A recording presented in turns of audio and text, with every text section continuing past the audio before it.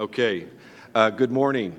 Welcome. My name is Andy Kuchins. I'm director of the Russia and Eurasia program here, and it's a great pleasure to be chairing this panel and to be involved in this conference. You know, I'm at a stage in life where now in my mid-50s, where one sort of reviews, thinks about success or failure. When I was younger and I was training as a Sovietologist, and people would ask me what my job was, I would say, well, I'm training to save the world from Armageddon. And so every day I clearly identify success or failure is that I was still alive.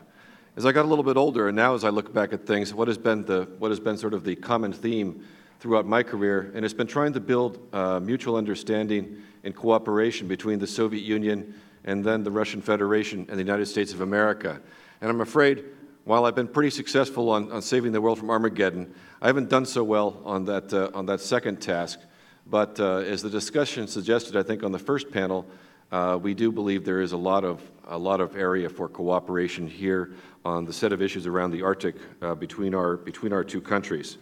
I'd like to express my thanks to Heather Conley for really taking the lead and is the pioneer, I think, in the Washington area, in the policy community on work on the Arctic going back 5 years in these hallowed halls of the house that Hamre built, as I refer to our new building.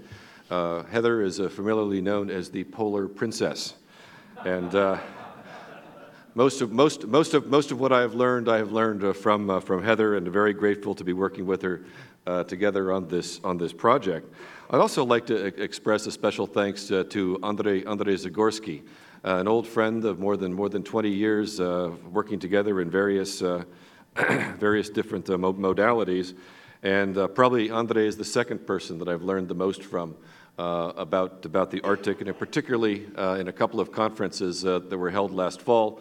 The one in December that we and the Pew Charitable Trust did together with the Russian International Affairs Council in early December has already been referred to. But there was also a very useful and important conference that was held jointly by CSIS and IMEMO, in which in Moscow in the end of September, in which Andrei was also the well, as I think the Russians would say, the motor, which if anyone needs a translation, that's the motor. Okay, behind.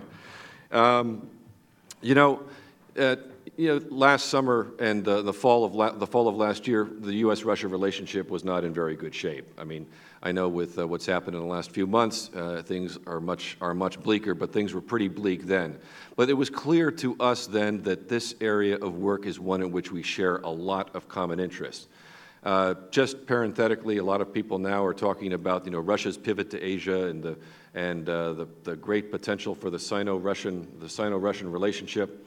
Let's not forget that I think a year or so ago, at the last time the Arctic Council met, I don't think that our Russian colleagues were that enthusiastic about China's application for observer status within the Council. They were very, very enthusiastic, however, about Japan. And it's important to keep things like this in context, and somehow we must find a way to actually walk and chew gum at the same time. Those common interests that we share on the Arctic, they have not gone away. They are there. And it would seem rather silly, but this happens all the time on policy issues in Washington, and not only in Washington, this spillover effect, where unfortunately we seem to cut off our nose to spite our face by failing to move forward on one area of cooperation when the overall relationship is spoiled by something else. So hopefully with this effort today and our continued efforts, we can try to overcome this problem. And a great place to start with this is in the area of scientific research and cooperation. A clear database, clear understanding of what the actual facts are on the ground or in the water, as this may be, or under the water, is something that everybody is going to benefit on, and that is the topic for our panel right now. We're going to change the order somewhat, and we're going to start with Ray Arnaudo. I've just probably massacred your last name, Ray. But Ray is currently a senior scholar at the Center for Science Diplomacy, and after working for many years in the U.S. government with a tremendous amount of experience in environmental and science policy affairs. Most recently, he served as the head of the U.S. Antarctic Treaty Secretariat, and prior to this, he was the senior advisor for nuclear energy or multilateral nuclear cooperation with the Department of Energy at the American Embassy in Moscow from 2006 to 2008. He had previously served as acting or deputy director of the Office of Ocean Affairs and has also served as the Science and Environment Counselor at the American Embassy in London and U.S. Permanent Representative at the UN International Maritime Organization. And Ray is going to kick things off and kind of set the table by talking about the history, I think, of scientific cooperation and research in this area.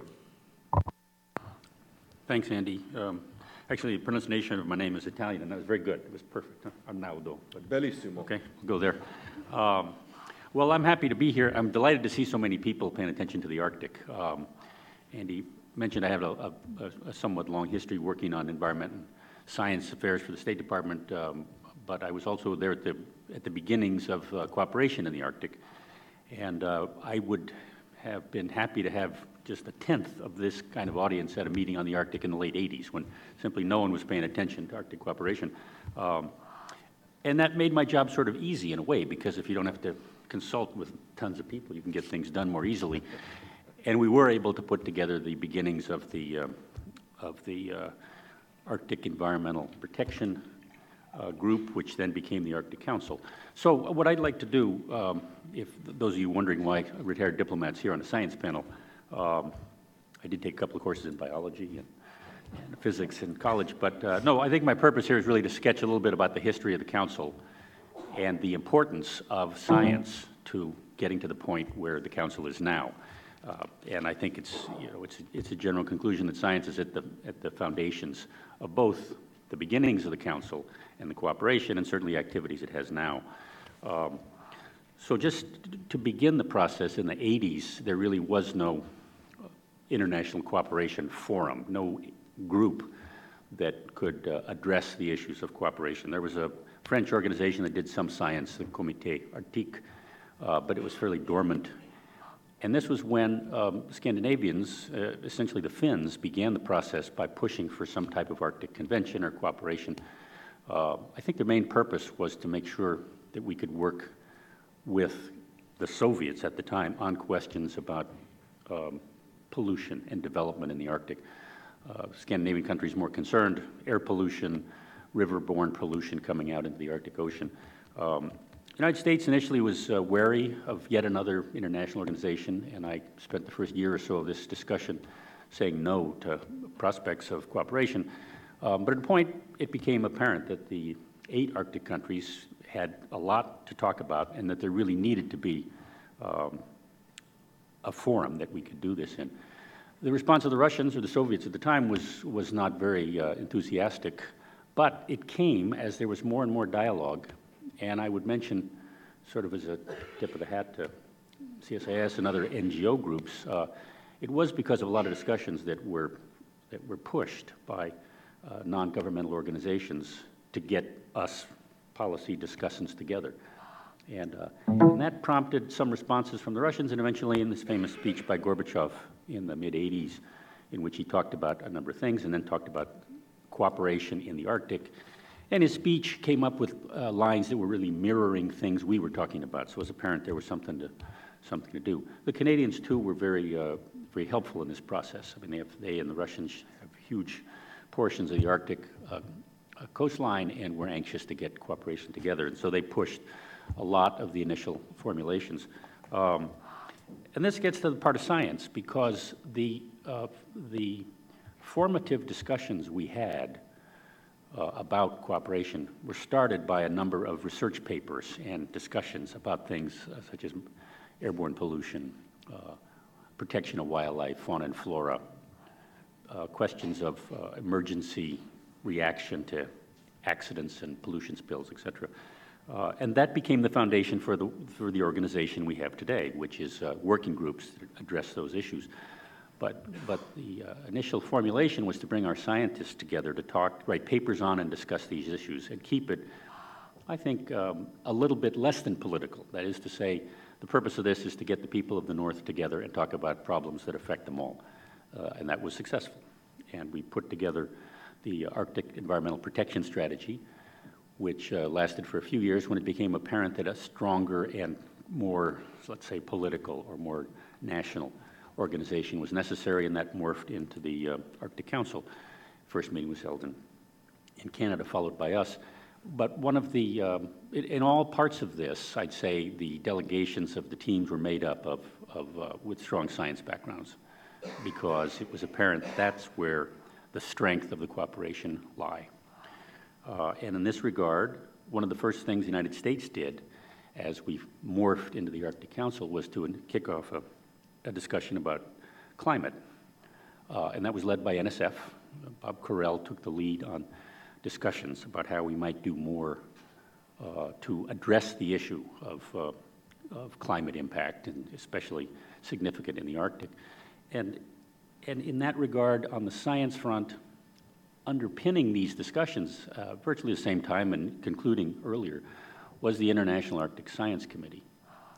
And those that, again, initiated by science groups, some government, some non-government. I think it was NSF who had the lead for the United States. And it talked about the need for an organization that could get better cooperation between science communities, scientists in the Arctic.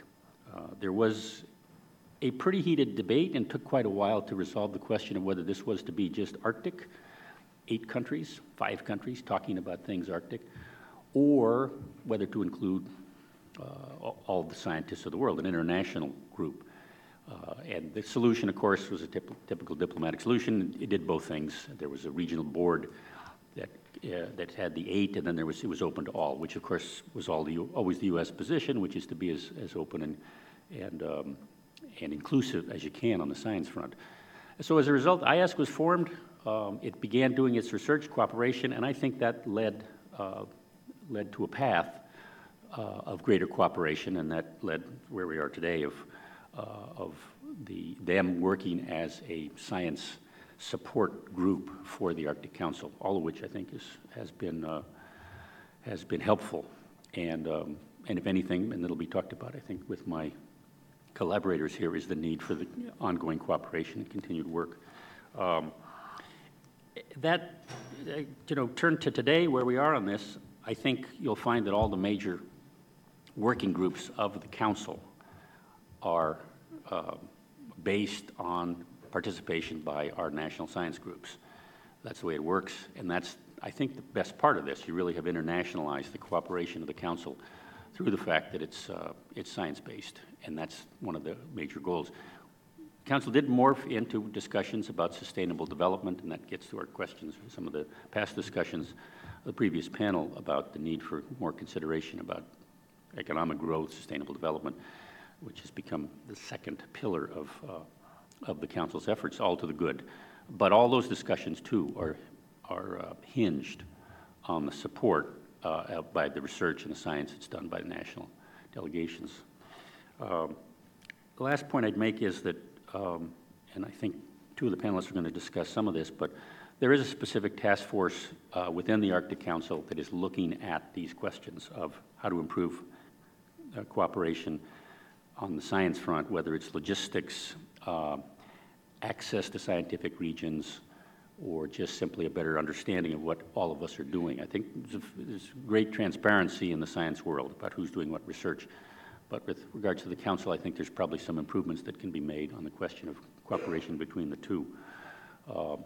And I think that will be a result of the task force discussions, and that's being chaired by the U.S. and Russia and Norway. All of those things should improve the cooperation that's already pretty good. So I think that's a quick overview of how we started this and how we got to where we are. And I think my other panelists are going to talk about specific U.S. interests in this, but if not, I'm happy to recap that at a point if there's time. Thanks. Ray, thank you very much. That was a perfect table setter, and we will now segue into some presentations of some of the current activities and programs. Our next panelist to speak will be Dr. Kelly Falkner, who is the director of the National Science Foundation's Division of Polar Programs, a position she's held since 2012. She is a professor at Oregon State University's College of Ocean and Atmospheric Sciences, and from 2007 to 2009, she has served at the NSF as the founding program director of the Antarctic Integrated System Science Program. She's served in the NSF's Division of Polar Programs in many capacities since 1998. Her own research focuses on chemical oceanography, particularly in the polar regions, and as part of her research, she's participated in 24 major expeditions. So, Kelly, welcome to the CSIS. Delighted to have you here today. And I'm delighted to be here, and I thank CSIS for organizing this event. It's timely and a very interesting one. So I would like to just comment on Ray's nice summary of the history. I was on the other side of the politics behind founding these bodies, but there was, in the 80s, recognition growing among the science community that we were seeing very dramatic change. And we weren't quite sure what to do about it, but we were sure we needed to do something about it. And I want to say that some of what he just described has been extremely important for giving voice to the issues that we're seeing early on. And science continues to be a very important player in informing all domains of interest in the Arctic, of course. What I'd like to do is just make 3 points today. Now, the first thing I'm going to do is hopefully run a quick film here. What you're going to see in a moment is a summary on a year-by-year basis of where we have investigators supported by National Science Foundation and sometimes in partnership with other nations and other agencies, research activities going on in the Arctic over the time frame you see. I'm going to show you both stations on land and ship tracks. I want to point out before we get going that science in the Arctic has inherently been international for a very long time.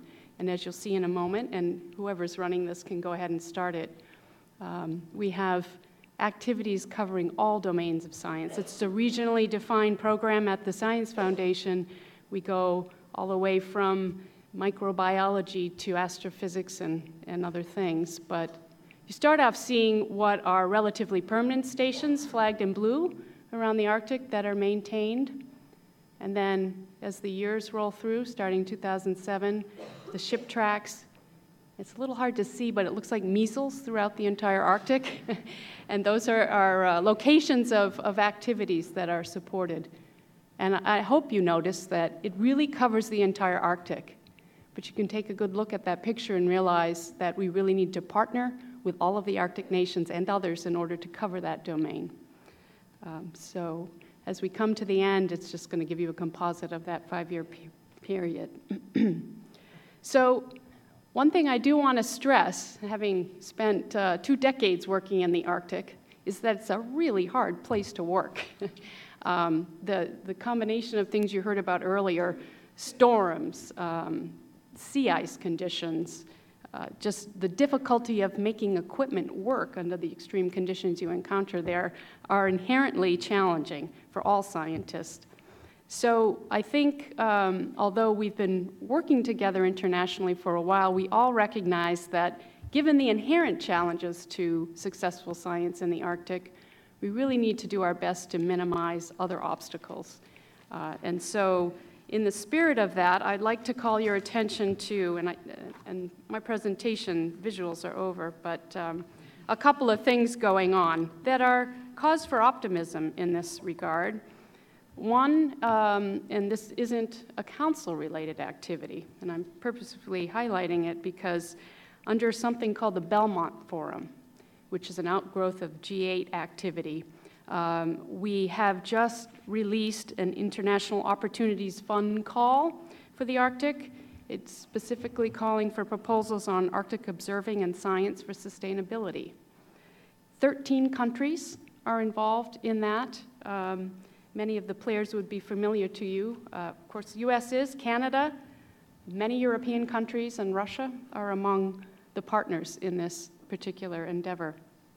The way this kind of competition works was set up so that we could encourage international collaboration because people could be ensured that the review process for proposals took place all at the same time, under the same rules, so that people would know the outcome of the competition in an international context. We've had issues in the past where independently agencies in different countries would like to study something similar, but it was difficult to take advantage of making synergies because there would be different timings or different priorities and so forth.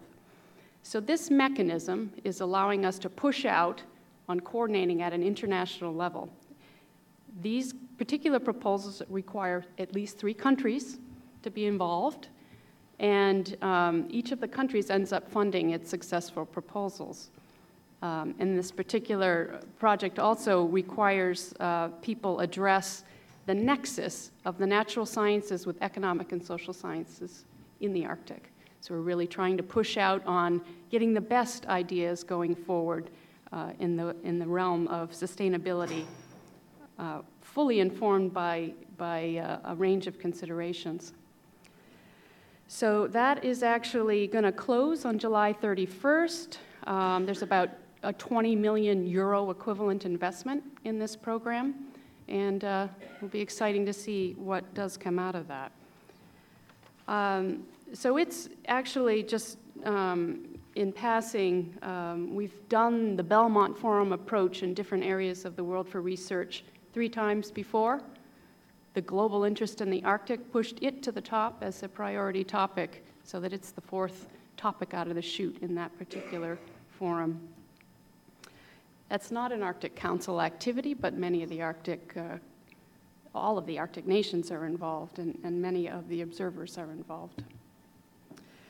So, and the one other thing I'd like to highlight is something that Ray already mentioned. He talked about activity under the Arctic Council to also enhance science cooperation. That activity has been underway. It's an ad hoc task force to enhance science cooperation. And so that came out of the Kiruna Accord, and it was agreed that cooperation in scientific research across the circumpolar Arctic is of great importance to the work of the Arctic Council, and the task force was established to work towards an arrangement on improved research cooperation among the 8 Arctic states. So we started last September meeting, and our first meeting was in Sweden.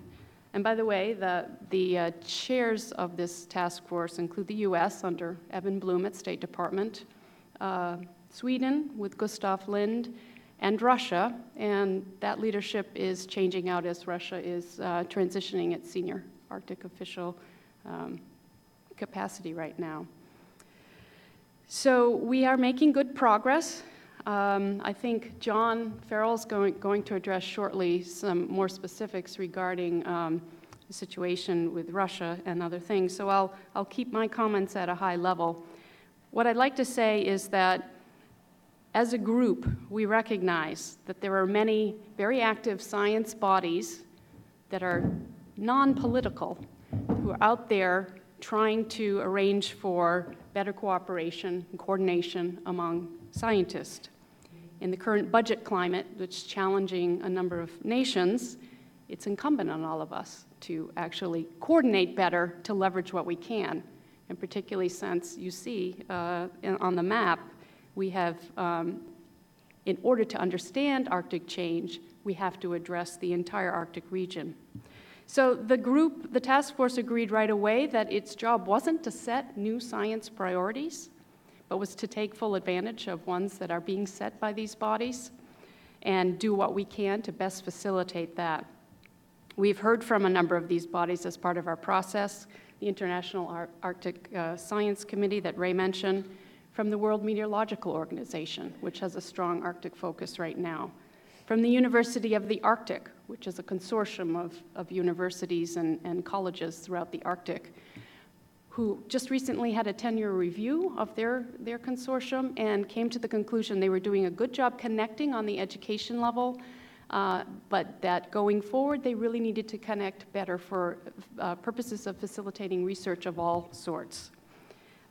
There's an International Arctic Social Science Association. There are working groups of the Council. There's the Forum for Arctic Research Operators. There's a whole alphabet soup of acronyms of people who are involved one way or another in trying to look at important problems and how we make good traction on them in the Arctic. So I think the good thing about this right now is that there was a time, because it is hard to work in the Arctic, you tend to attract a scrappy bunch, that people would been a bit territorial as they set up committees to do things and argued for funds or what have you. But I think it's very much the spirit these days that we know we can't go it alone. We can't tackle the big questions alone, and it doesn't make sense to fight over them, but to align where we can. And so I think this ad hoc task force very much is working in that spirit. We have come to, by and large, agreement on a non-politically binding text, but at our last meeting in Reykjavik, just a short while ago, after much deliberation, we decided that we would try by September 1st to get all of the nations to get negotiating authority to enter into a legally binding arrangement to facilitate cooperation for science. This is a big order, and I don't know at this point we're guaranteed to succeed, but the will is there to try, and everybody's pushing out in that direction. I think it's safe to say that Russia is an impetus in part for going in this direction, because they were arguing that it would have much more clout and help them in terms of aligning resources towards research and important research problems. And so, as I said, we're all marching towards that. So we have our next meeting, and it'll be a juncture there, whether we're negotiating that binding text or not having achieved the authorities for all nations, whether we continue on our agreement. So some of the issues, just to give it to you in a nutshell, are that we think there are things we can do to enhance the exchange of people, samples, equipment, and make sure that they can transition borders more readily, so that that isn't an obstacle to efficiency in getting science done. We also feel, particularly in the marine area, that there are things we can do to enhance the pace at which we're able to get appropriate permits and so forth to work throughout the entire Arctic. So with that, I'm hoping we can build on many successes that we have in various areas of cooperation with all of the Arctic 8 nations, and spread that success to more domains of science and better efficiency of science. Thank you. Amen. No pushback from me on that conclusion, Kelly. Thanks so much for a terrific overview of NSF's activities, the task force, and also the Belmont Forum, something I was not aware of. For the next presentation, let me now turn to my right to an old friend, Dr. Marya Levintova, who is the International Health Program Officer at the National Institutes of Health, where she has held the position of Program Officer for Russia, Eurasia, and Arctic Affairs since 2006. She directs and coordinates research on biomedical and behavioral health. Before joining NIH, Dr. Levintova worked at the Alcohol Research Group at UC Berkeley School of Public Health, studying the impact of alcohol control policies in the Russian Federation. And she's also researched Russian health and demographics, particularly non-communicable diseases, at the University of California at San Francisco, yay, my hometown, and the University of Hawaii, yay, pretty nice place to visit. Marya, for a number of years at CSIS, working with the Global Health Initiative, we had a very active program looking at U.S. and Russian cooperation on health issues that Marya was a very active and productive and constructive member of. So it's a real pleasure to see you again here this morning. Thank you very much, Andrew. Thank you very much to the organizers to have NIH participate in this conference, and it gives me a special pleasure because health is being recognized as part of an important, not just research issue, but an important topic of concern for the Arctic, because as all of you know, if we don't have a healthy population of individuals living above the circumpolar, all of the different business and fisheries, every single topic that you're interested in discussing here will be adversely affected if we actually do not look at the health of the individuals living in that part of the world. With that being said, it's important to recognize that research in health, and you can look at health in the broadest sense, every topic in the biomedical and behavioral fields is very limited in the Arctic. It is limited to such a point that I did a search just recently, specifically for this meeting, to look at what NIH is currently supporting in the Arctic. There's not a single project that comes up that is international. Okay? With that, out of $19 million that were spent in fiscal year 2013, majority of it is not in Alaska. Majority of it is in other states, Colorado, Minnesota, you name it, Massachusetts. What does that mean? I mean, if you think about what does that actually mean to the research in the Arctic, and how is the US federal government supporting this mission? So what makes us, one point that I want to make before I kind of explain how the NIH thinks and funds research, is to explain how we're different from the NSF programs. So NIH is able to support any scientist anywhere in the world in a direct award, meaning you can be in any country in the world, you have a great idea, you submit your project to the NIH for consideration. The NIH goes through its review, which takes about 9 months. Then you finally might have a baby to do your work with. And none of these projects are regionally focused. So that also makes us very different from a lot of other agencies interested in the Arctic in the US federal government. All of our work is disease specific. So out of the 27 institutes and centers at the NIH, if you look at their names, you'll know exactly what they're interested in. So Cancer Institute, they're interested in cancer. They're not interested in regional issues that might affect They're interested in cancer, and they will focus their research support on cancer. So you have to figure out how to market your project to fit with their priorities. Same goes for all of the institutes. So that makes us very different from NSF in our funding priorities. So with that said, with Arctic not being a recognized area of priority for the NIH, how do the scientists actually get funded? And why is it so many grants go to other states or to scientists in other states besides Alaska, and why there isn't a single project that is coded as Arctic that is international? Scientists apply, there's thousands and thousands of individuals that submit, about 6 to 10% get a grant.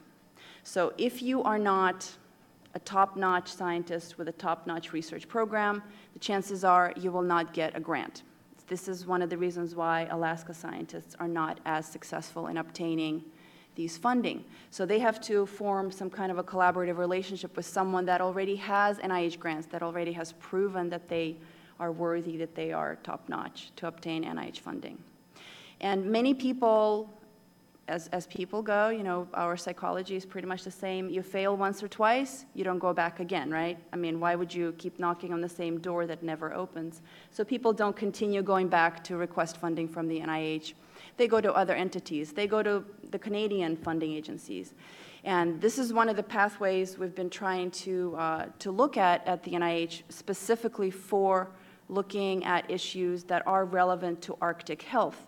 Can we cooperate or develop some kind of a collaborative relationships, partnerships with other countries above the circumpolar, where we can develop these special programs that would be specifically focused on the Arctic? During my tenure, which has been a little long, a little short, depends on your time frame, we have not been successful in developing anything of that nature. And the reason, again, goes back to the fact that NIH institutes are interested in diseases, not regions. The only movement that we've had, and John and I have been beating our heads against many walls, on this is that finally we're seeing some movement in the 3 institutes at the NIH, National Institute of Mental Health, National Institute on Drug Abuse, and Alcohol Institute, at least a consideration to develop something that would look specifically at behavioral and mental health issues in the Arctic, which is one of the biggest burdens for individuals living above the circumpolar. I'm sure many of you have seen many articles in the newspapers about the suicide rates in that part of the world, which is a big issue. So if these institutes are able to persevere through all the different priority areas of their institutes that might interfere with developing an initiative that is specifically focused on the Arctic populations, if they're able to persevere, then we will have an initiative, then we will have a grant program that will specifically look at a regional health issue. Until that point, the scientists have to push.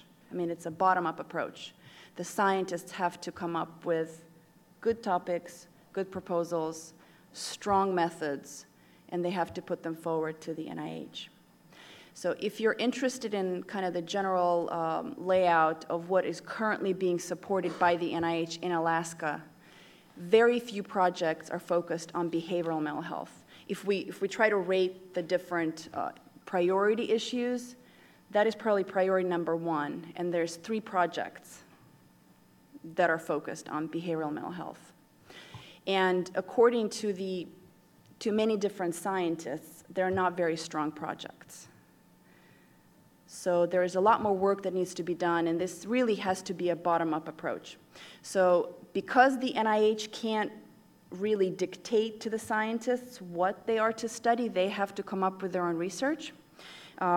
We have to listen to them, and if they're asking, if there is a continuous flood of inquiries and requests and questions about the topics, then there will be a shift. But if the scientists don't come knocking on the doors of individuals at the NIH that determine which grant programs will go forward, it's not going to change, which I think has been kind of the perpetuating problem, is that when I talk to the scientists in Alaska, they say, well, I submitted my grant and it didn't get funded. Okay, well, did you go back to the program officer? Did you tell them how important it is? Are you continuing to do your advocacy? Basically, it's advocacy. No, I'm not. So this is where some of these bottlenecks occur, is that even though the need is there, the individuals that could be helpful are not being pursued to move this need forward. So that's kind of on the NIH front. As far as looking outside of the NIH, the Sustainable Working Group of the Arctic Council has been very active in trying to move some of the areas of health cooperation forward. Alan Parkinson at the CDC in Alaska has been the leader on this for the Arctic Human Health Initiative.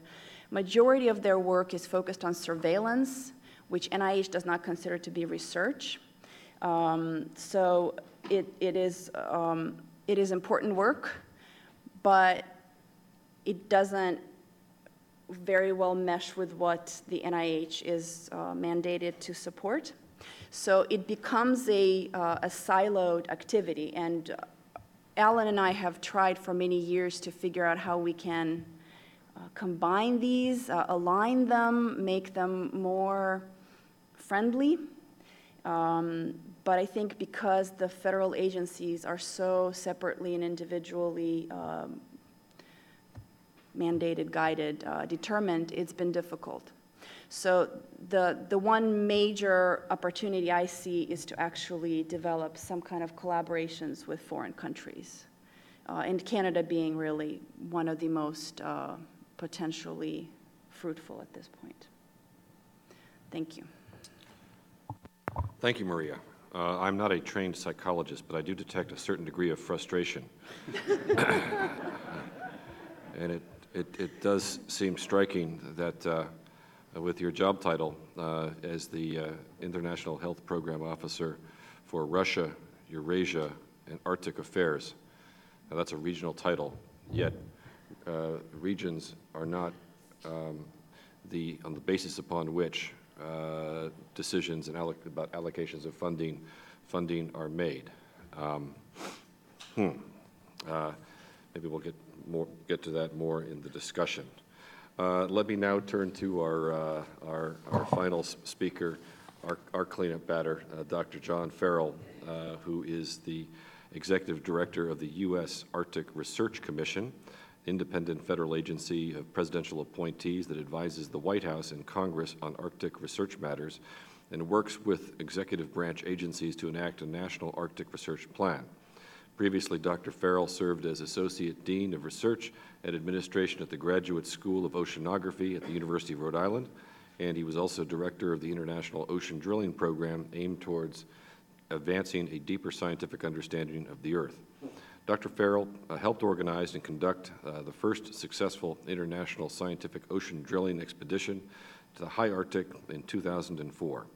He was also instrumental in facilitating a U.S. ocean mapping effort aboard the U.S. icebreaker USCGC Healy in 2012, and he also has a terrific cartoon which will start his presentation, which I hope he did not take out of his presentation. Dr. Farrell, it's a great pleasure to welcome you here to CSIS today. Thank you very much, Andrew, and thank you to Heather for inviting me here today. And I must say, I really like your new digs. And I don't know why GSA, when they renegotiated our lease, didn't give this as one of our options. Well, and the collection basket will be coming around shortly. Okay, I'll give you a minute to look at this. I'm a scientist, and so I'm in a room full of people much smarter and much more skilled in diplomacy and geopolitics, so I thought I would try to ease my way in with something along your lines. Some great Canadian cartoons, and this is one. And the second one sort of speaks to Dave Balton's issue. And for those of you in the crowd, I see a lot of gray hair, so you'll remember who these characters are, Richard Nixon and Pierre Trudeau. And this was based on a Right Guard commercial back in the 70s. But you see the sovereignty, you see the boundaries, you see between the two nations. So I just thought that these issues are nothing new. This goes back 40 years now. So I thought I'd start with that before jumping into my science. It's too bad his lovely wife is not in the Yeah, we know where she was. Okay, this is one of my favorite pictures of international scientific cooperation. For the non-mariners in the room, it may be hard to figure out what this actually is. This is a picture looking down from a helicopter way up high near the North Pole, and you see these little trails. There's actually 3 ships in this slide. There's a Russian nuclear icebreaker, there's a Swedish ship, and then there's a little drill ship in the back. And you can see big chunks of ice to the top and bottom and a sort of a stream in the middle of finer ice. That's all because it's been broken up by these ships. And the little ship there on the very right-hand side, you can hardly see a trail behind it. That's actually drilling into the seafloor there. So it's stuck in the seafloor while the ships in front of it are defending and breaking ice in advance of it. So here's a look at there's the 3 ships. From left to right, the Sovietsky Soyuz, the middle one, the Odin from Sweden, and on the right, the Norwegian Vidar Viking. That's the drill ship. So this is a perfect example of scientific cooperation in the Arctic in that it represents 22 countries coming together, commingling funds to conduct, at this point, it was a $13 million expedition in 2004. There was international input in developing the science plan and in conducting the expedition itself. And even in terms of icebreaker captains, typically like on the upper left-hand picture, that's sort of how you see icebreakers often transiting. They're in a row, they're going through some place from point X to point Y. But on the right, you see them in a very different mode. That's where the ship on the bottom left is actually drilling into the seafloor, and the 2 ships out in front are defending and are breaking up ice, and there's a complicated ice management system in order for this to happen. So it's an exquisite example of different countries coming together to work on a scientific issue. It's more than just ships, it's people fundamentally. In the upper left, you have this ice management crew. A lot of these people now are working in industry, like in Sakhalin. In the upper right, you've got a Russian skipper on the left and a Swedish skipper on the right. They were almost like the commodores of this fleet, training a lot of people in how to work together to do this very complicated situation. You even have mundane things like holding up the propeller while you're trying to get your helicopter assembled to start flying around. And the bottom right, a typical Arctic research picture shows all the flags and all the participants in this particular expedition. It was very highly successful, and talk about outside Arctic characters. Here's a drilling crew. They're from Cornwall, UK. They'd never been in the Arctic, but they really knew their way around a drill rig, and they were quite happy. They thought they were near the North Pole, not quite, but close enough. So they were very happy and proud of their effort to help advance the scientific team. So you've got teams of people from Cornwall whose English I could barely understand given their dialect and accent. You had representatives from at least 12, 15 different countries on this actual expedition. Very successful. The whole purpose was to drill into the seafloor to understand the geologic evolution of this Arctic Ocean basin. Had never been done before because of technical cost challenges. Well, they were quite successful, and we published the results a couple of years later in Nature. So it was a first look at the whole 65 million year history of the evolution of the Arctic Ocean basin. So a lot of applied information that comes out of this, such as location distribution of oil and gas resources, history of the basin, which also helps inform things like delimitation of extended continental shelves, also on climate change. We find out during the Eocene, 35 million years ago, this was a very, very warm ice-free ocean. What were the natural causes of this? So a whole wealth of information came out from this first expedition, which is the first look at the deep time history of the Arctic basin. So that's one example that I want to talk about. Also, I'll talk about a couple other examples of successful international cooperation in the Arctic, and then I also want to talk about a few challenges that we still have. I'd like to call attention to Norway's great efforts, and in addition to Norway, I should also mention in town in particular, Finland, I think, has been a big champion, as has Canada, on having these dialogues, on fostering discussion, on not just scientific cooperation, but also on a variety of fronts in the Arctic. All three have been very strong, and Russia too. But in particular, I'd like to call attention to two things about Norway I've found interesting is they host a regular Atlantic Science Week. This year it'll be in Toronto in October. So they work very hard to bring scientists and communities together to foster collaboration, to foster cooperation by hosting these kinds of conferences. They also have on Svalbard, the island way up north, a little, I call it sort of a research village there, if you will. Many, many countries, including a lot of non-Arctic nations, have little research stations there, and it's an opportunity for them to collaborate and cooperate on, and dip their toes in some cases in Arctic research. And in the upper right, you see a Norwegian in the middle, flanked by some Chinese scientists who have opened a research station in, that's their Arctic research station on land. There was supposed to be, and there certainly is a focus on working with Russia. So I'd like to give a couple real specific examples of how there's been good scientific and research cooperation in the Arctic with Russia on an international basis. This is a bilateral, two examples of bilateral efforts.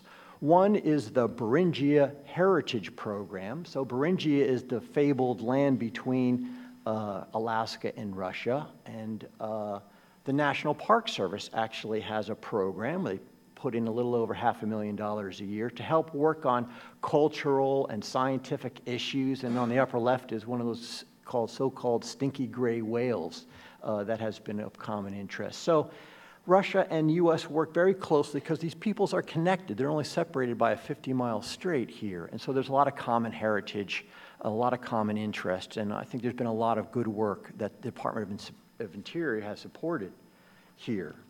And this actually was kicked off when George Bush and Mikhail Gorbachev had made a commitment towards this way back when. And this still continues to today in the Park Service. On the right is an example of an Arctic Observing Network project sponsored by Kelly's organization, the National Science Foundation. It's called the Bering Sea Sub-Network. And these scientists have identified 5, 6, 7, 8 communities, half on the Alaskan side and half on the Russian side. And this group is working very hard, and this speaks to Caitlin Antrim's issue about regional networks and regional emphasis.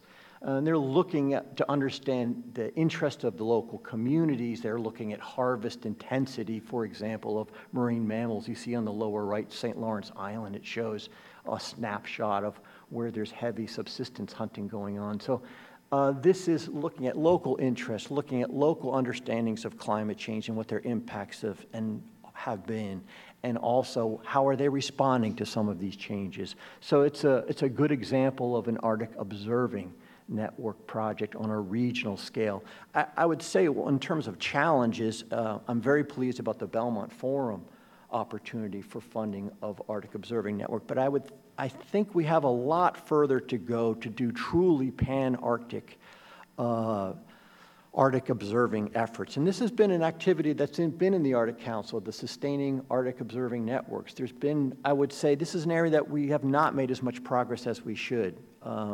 It's been called out. There's been a lot of planning meetings, a lot of interest, but it has not really matured to the point of a strong international program, commingled funds, common science plan, like, say, that international ocean drilling expedition that I showed earlier.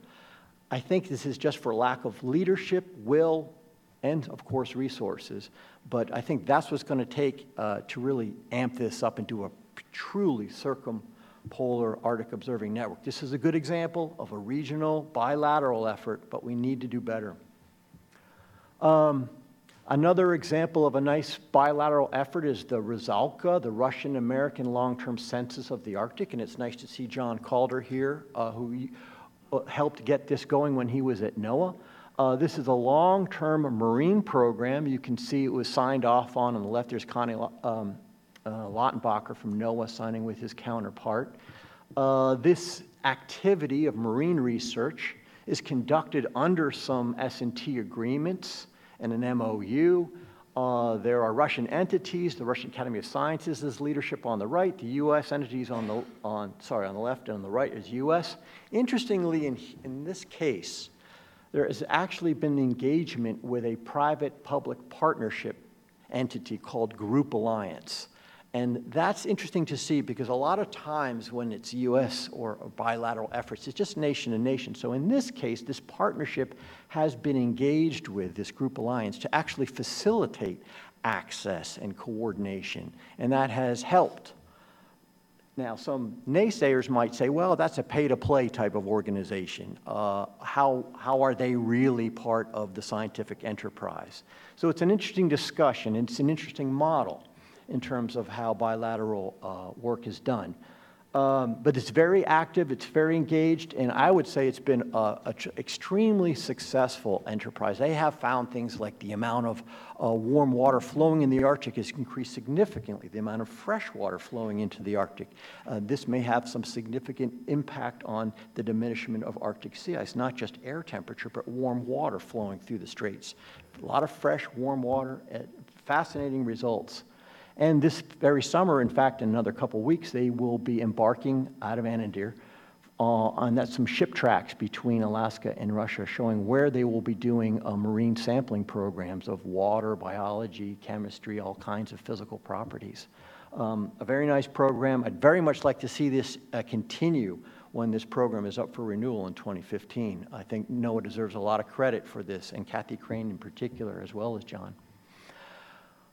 There are this summer, there's going to be 7 non-U.S. ships operating in the U.S. Arctic. And let's see if I can rattle them off. There's 2 Canadian vessels, the Amundsen and the Laurier. There is the Chinese Shulong. There's the Aran from Korea. There's the Mirai from Japan. There's the Odin from Sweden. And there's the Kromov. There will be 7 vessels. U.S. investigators will be on many of those vessels in a collaborative type of effort, which is very good to see. The Healy is doing 3 expeditions in the Arctic this summer. I'm not quite sure if there are actually more U.S. investigators total on all the foreign vessels combined compared to the 3 legs on the Healy, but it would be fun to run the numbers. But I think that's something that's probably underappreciated, how many U.S. investigators are actually sailing on foreign flagged vessels doing research in the U.S. Arctic. So here's China's Shuilong. It's, again, it'll be there in a couple weeks, and you see an extensive number of sites in the Arctic, in the Bering Sea, Chukchi, even up into the Beaufort, way up onto the cap there. They're going to be taking water samples and taking sediment cores. They'll be doing no ports of call. But the other non-U.S. vessels will. The Japanese ships coming in. So there's a lot of activity this summer from research vessels, domestic and foreign. Now, I'm going to close with two final slides. One of the challenges, and this is a challenge that we face, is that we request permission to conduct research in foreign EEZs, exclusive economic zones. And this chart here is data that I've worked with people at State Department to collect, which shows the number of times since 1990, almost a 25-year history, that the U.S. has requested permission to enter the EEZ to do marine scientific research. And every time that request has been approved, it's green, and every time it's been denied, it's in red. And so you can see that over this almost 25-year period, there's been about 48 requests for permission to enter for marine scientific research. A little over 40% of the time, that request has been denied. And that's an obstacle to international scientific cooperation. I won't get into the reasons why, because sometimes it's not very well known. I think in some cases, there have been significant improvements. Initial pollock surveys, for example, a lot of them were denied early on, but now they are being routinely approved, which is a good news story. But this can be very deleterious for science. We've had a drill ship sailing towards the site, waiting for permission, not getting it, having to turn back, costs us at $1.5 million of wasted money because we can't get that permission. This is where I'd like to see our two nations work better to try to reduce these number of times that there's denials. Some people have looked at this and said, well, you know, is there any pattern to this? I mean, I do notice during the 90s, which is a golden decade of cooperation, we certainly had a lot more activity. You see, there's even many more times we're requesting permission and a lot of approvals. So if you overlay time periods, you know, here's, I don't know if you should make too much of something like this, but this is just a historical time marker. And we've certainly had many successes in more recent years and some in the past too, but it was just interesting to compare. So I'll close with this slide, which I've been talking up to now about government funding of research in the Arctic, but I think it's very important to recognize industry's funding in the Arctic as well. And last year at a conference we organized called Impacts of an Ice-Diminished Arctic on Naval and Maritime Operations, Gary Isaacson from Exxon showed this very slide, which was fascinating to me because what this speaks to is the joint venture between ExxonMobil and Rosneft. Part of that agreement was to invest in a research center, and if you see those numbers at the bottom there, that's well over $500 million, and that's not chump change in the Arctic research funding area. That's real walking around money in my business. So a lot of this is very applied type of research compared to, say, basic research, but it's still research nonetheless. And it's now, that said, a year has gone by, and I can find very precious little information on what's actually materialized. So, you know, Gary showed the slide. I reached out to him, haven't heard back recently, but this is a provocative and intriguing opportunity given not only this joint venture, but the one between Shell and Gazprom too. So there's going to be a lot of plays, a lot of exploration, maybe even a little bit of exploration off Chukchi this summer to keep your eyes on. And I think it will also impact in terms of scientific research.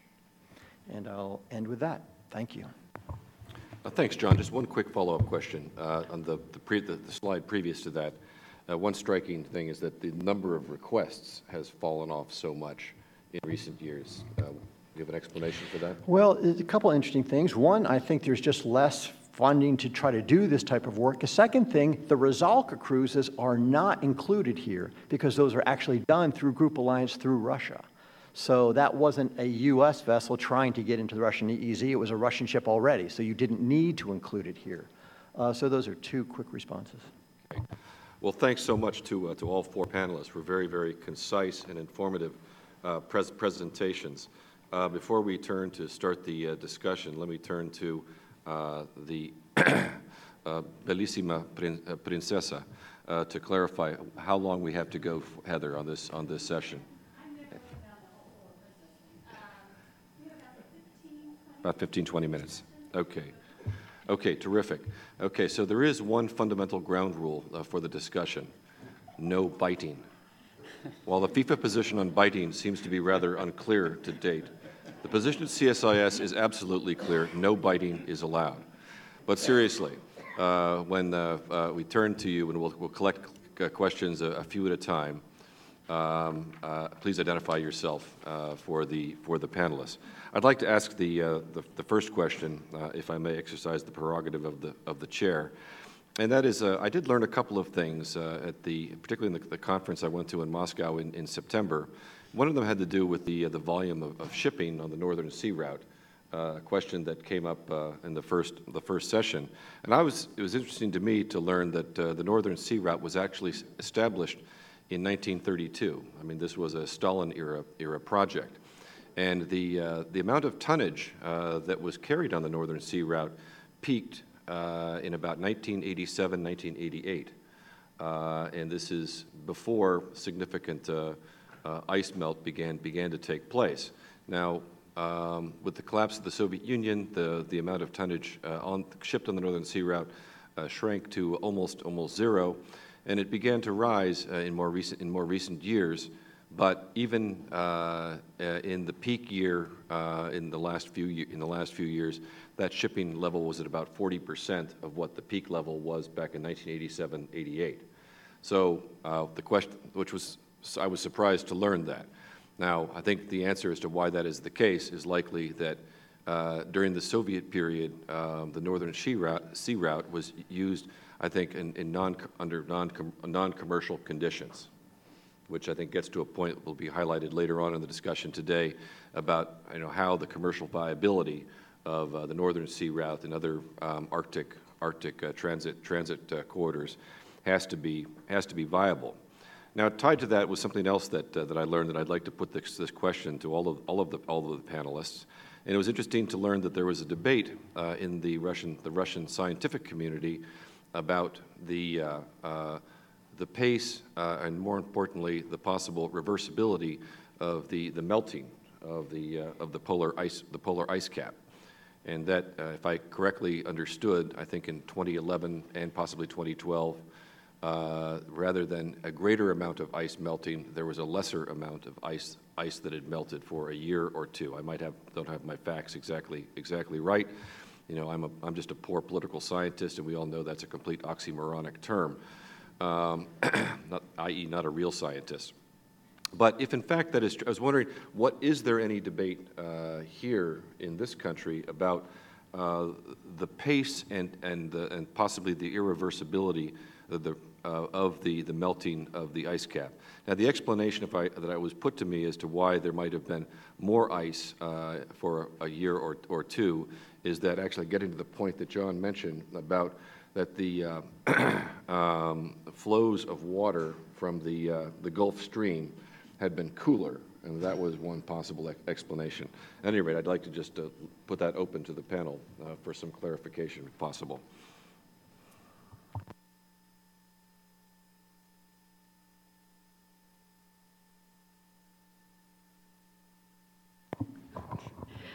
I'll give one tack on this question. So there's been research to try and discover whether or not, as we proceed towards the melting trajectory, we're going to hit some threshold beyond which it won't be readily reversible. To date, from what we know about the sea ice cover, it doesn't look like there is such a threshold looming. So if we were able to do something to change the forcings that are putting us on the warming trajectory, not all is lost. So that's been the message from people doing modeling and so forth. So then the question turns to, well, what can we do? What should we be doing? What kind of research do we really need in order to inform what we could think about doing? Then we move into a pretty controversial area, but I think we all understand that we need to go there because we may find, given a lack of action in general across the world in the climate arena, that we may have our backs up against the wall with certain surprises, and we're going to want to be able to turn to tools. I personally hope we don't go there, but we may. So I think there has to be investment in the geoengineering or even some of the mitigation factors that could be at play. There's some very interesting research, for example, and anybody can find this online we have an Interagency Arctic Research Policy Committee, and they've sponsored a lot of collaborative work across the agencies trying to do better synergy at attacking certain issues. But there's several presentations regarding black carbon out there, which I think you may find interesting. But in this case, and I'm sorry I've forgotten his name, there's someone at Stanford who's actually combined economics and systems engineering with aerosol scattering in clouds, fundamental research for contrails. And noted that, if you wanted to, you could divert, which are now over-the-pole flights, and there are many, from an over-the-pole trajectory at a certain cost. You'd be increasing the lengths of the flights in order to avoid putting black carbon into the atmosphere in the Arctic and trapping it in the polar vortex. So there's more research to be done, I would say. I wouldn't jump out based on that one study, but there were indications that you could have a net benefit by changing practices there. For example, and there are plenty of other things people have talked about in the geoengineering realm. And they don't all take place in the Arctic necessarily, but they may. So I think this is an area very ripe for investment in research to be sure that we do understand our possibilities. And it's controversial because we may well not be able to engineer our way out of this quickly or at all. But I think we should be pushing to understand what we can and can't do. I'll just make two short points. One, the warming is going to continue. I mean, there's not going to be a reversal, Andrew. There's going to be, a significant cooling. And that speaks to the second point. Climate change is a long-term thing. Weather is a short-term thing. And so what we see is noise on a trend. So if you have a particularly cold year, don't mistake that for the overall trend, I would say. And so I think, and you can talk to people like Brooks. I mean, the cake is baked, I think, to a great extent. And so I think we will see trends, but the overall is going to be there. It's going to be continuing to warm. The ice is going to continue to diminish. And I think that's clearly the scientific consensus. Let me open up the floor. I see Marjorie Balzer, first hand up. Others? Marjorie Mandelstam-Balzer, Georgetown University. I noticed that on the on the last slide from the ExxonMobil-Rosneft cooperation, that there was a priority orientation towards engaging indigenous peoples. My question is whether there are specific efforts to engage indigenous scientists. And by this, I mean not only indigenous peoples who have folk knowledge of their own environments, but actually people who are themselves trained as scientists and are indigenous, because it's a direction that could be productive. Thank you. Okay. Others? Yes, sir. Hi, John Culver, unaffiliated at the moment. Sorry. I have a question for Kelly. It's a very simple question, really, but on this Belmont Forum activity that you're working on, that you mentioned, I'm wondering if you have any insight as to whether there are a number of any Russian scientists who are participating in this process in any way, since we're focused here on U.S.-Russian cooperation. Can we tell if this process is going to be helpful in getting Russian participation in some way? Thank you. Okay, thank you. hold that. I think we'll collect a number of questions and give each panelist an opportunity to respond. Yes, sir. Steve Winters, local researcher. On this issue that was mentioned about the need to be able to transit borders more freely in order to get science done, in the case of Antarctica, I understand there's some controversy that's arisen because of the fact that each nation is able to set up scientific research stations in any sector of Antarctica, and the Chinese have set up, for example, several, more than several stations in the Australian claimed sector, and this has upset the Australians and so forth and so on. So is there any downside to the total freedom of scientific investigation, such as appears in Antarctica? Okay, good question. One more? Going? Gone. Well, I don't know. I think we're the only bunch. Let's maybe start, maybe in reverse order with John, okay? On the indigenous question, yeah, there are some real specific examples, not only with indigenous scientists, but indigenous communities in general. And when you talk about scientists, you have to respect the indigenous knowledge that people have. So they may not have a formal degree per se, but they certainly have a lot of experience. So some specifics, Shell, for example, has an agreement with the North Slope Borough that enables the North Slope Borough to do baseline studies program, $5 million a year. And they also have another one with the Northwest Arctic Borough. So these are opportunities where energy companies are providing funds to Alaska Natives, including scientists in those communities, to pursue scientific research. And I'll throw out a name, Nikush Carlo, a PhD scientist in Athabascan, who is who's the lead staffer on the Alaska Arctic Policy Commission. So yes, and I won't address the other two. Marya? NIH actually has specific programs that are intended to engage individuals that are of minority groups, which includes Alaska Natives. And there are a number of Alaska Natives that currently have grants from the NIH. Spiro Manson, one of them. He's in Colorado, and he does research focused on indigenous populations.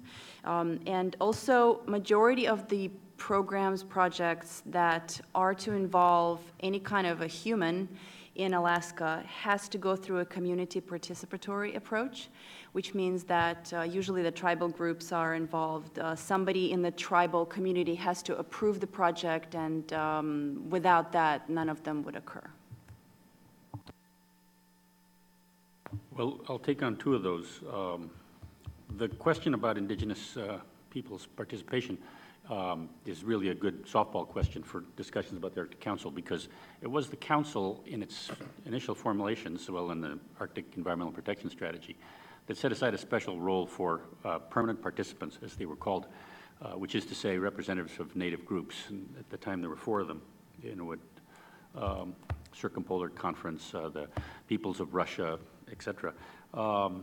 And they have a different role than in most international organizations, and that is they stand at sort of on par or a step above the observer countries, as well as the NGO groups that are there. So the role of the indigenous participants to access the decision-making process is pretty clearly specified in the Arctic Council structure, which I think is a really good idea.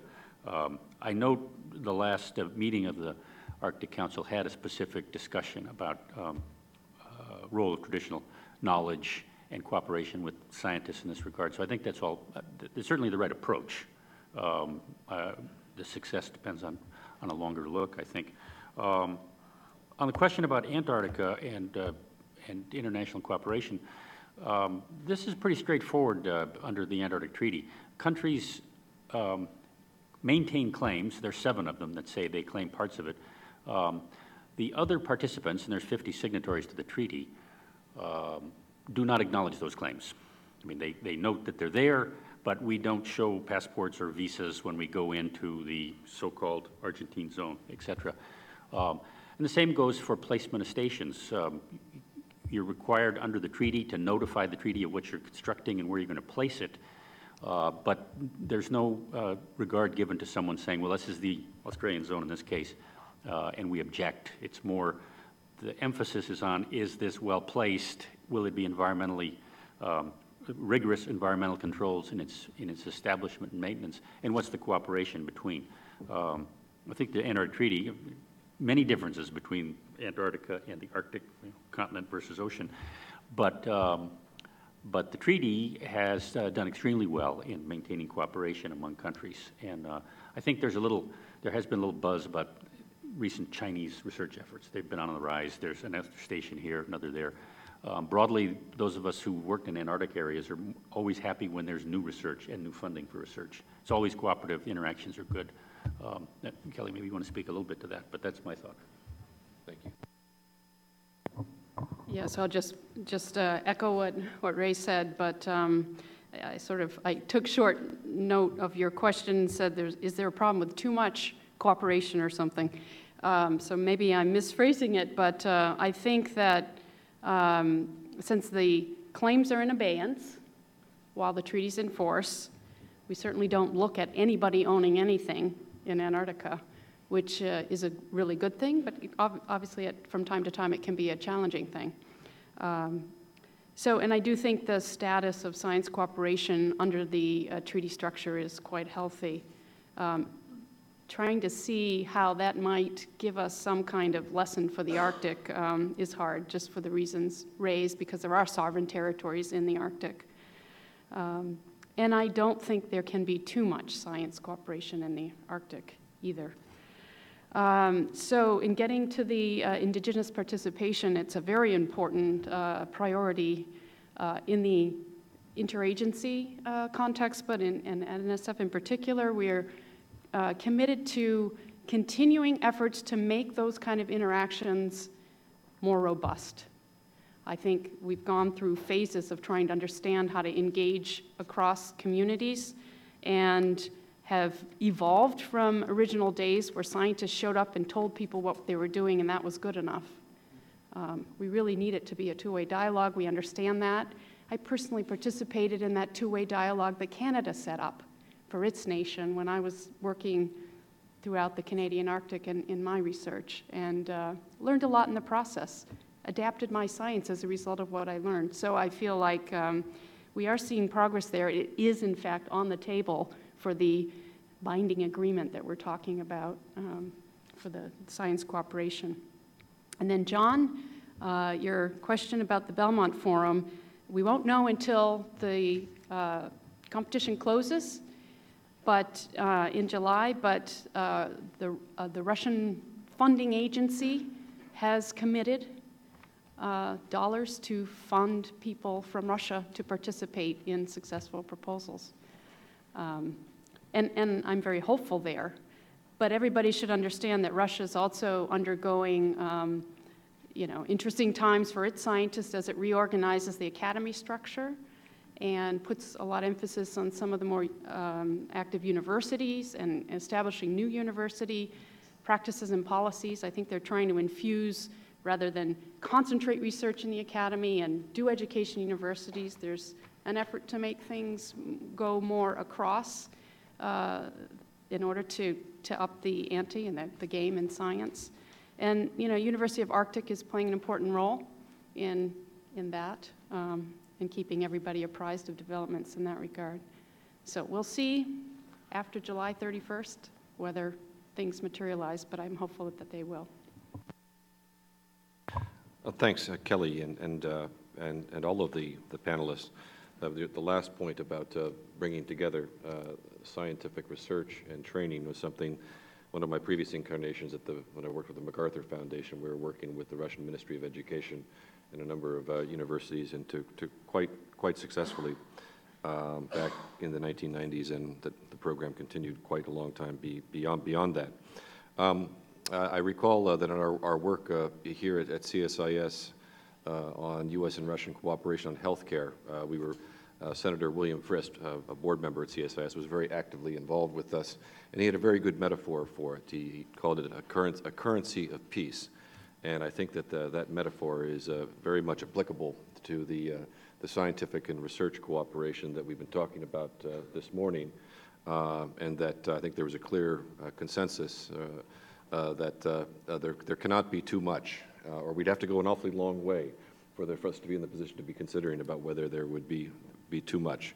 So on that positive note, let me thank the panelists for their brilliant participations and thoughts and coming to share them today with us this morning, and turn the floor over to Heather, who I think has a very important announcement. Very important, lunchtime. But let me echo, thank you. That was a wonderful discussion, great depth. So please join me in thanking our panelists.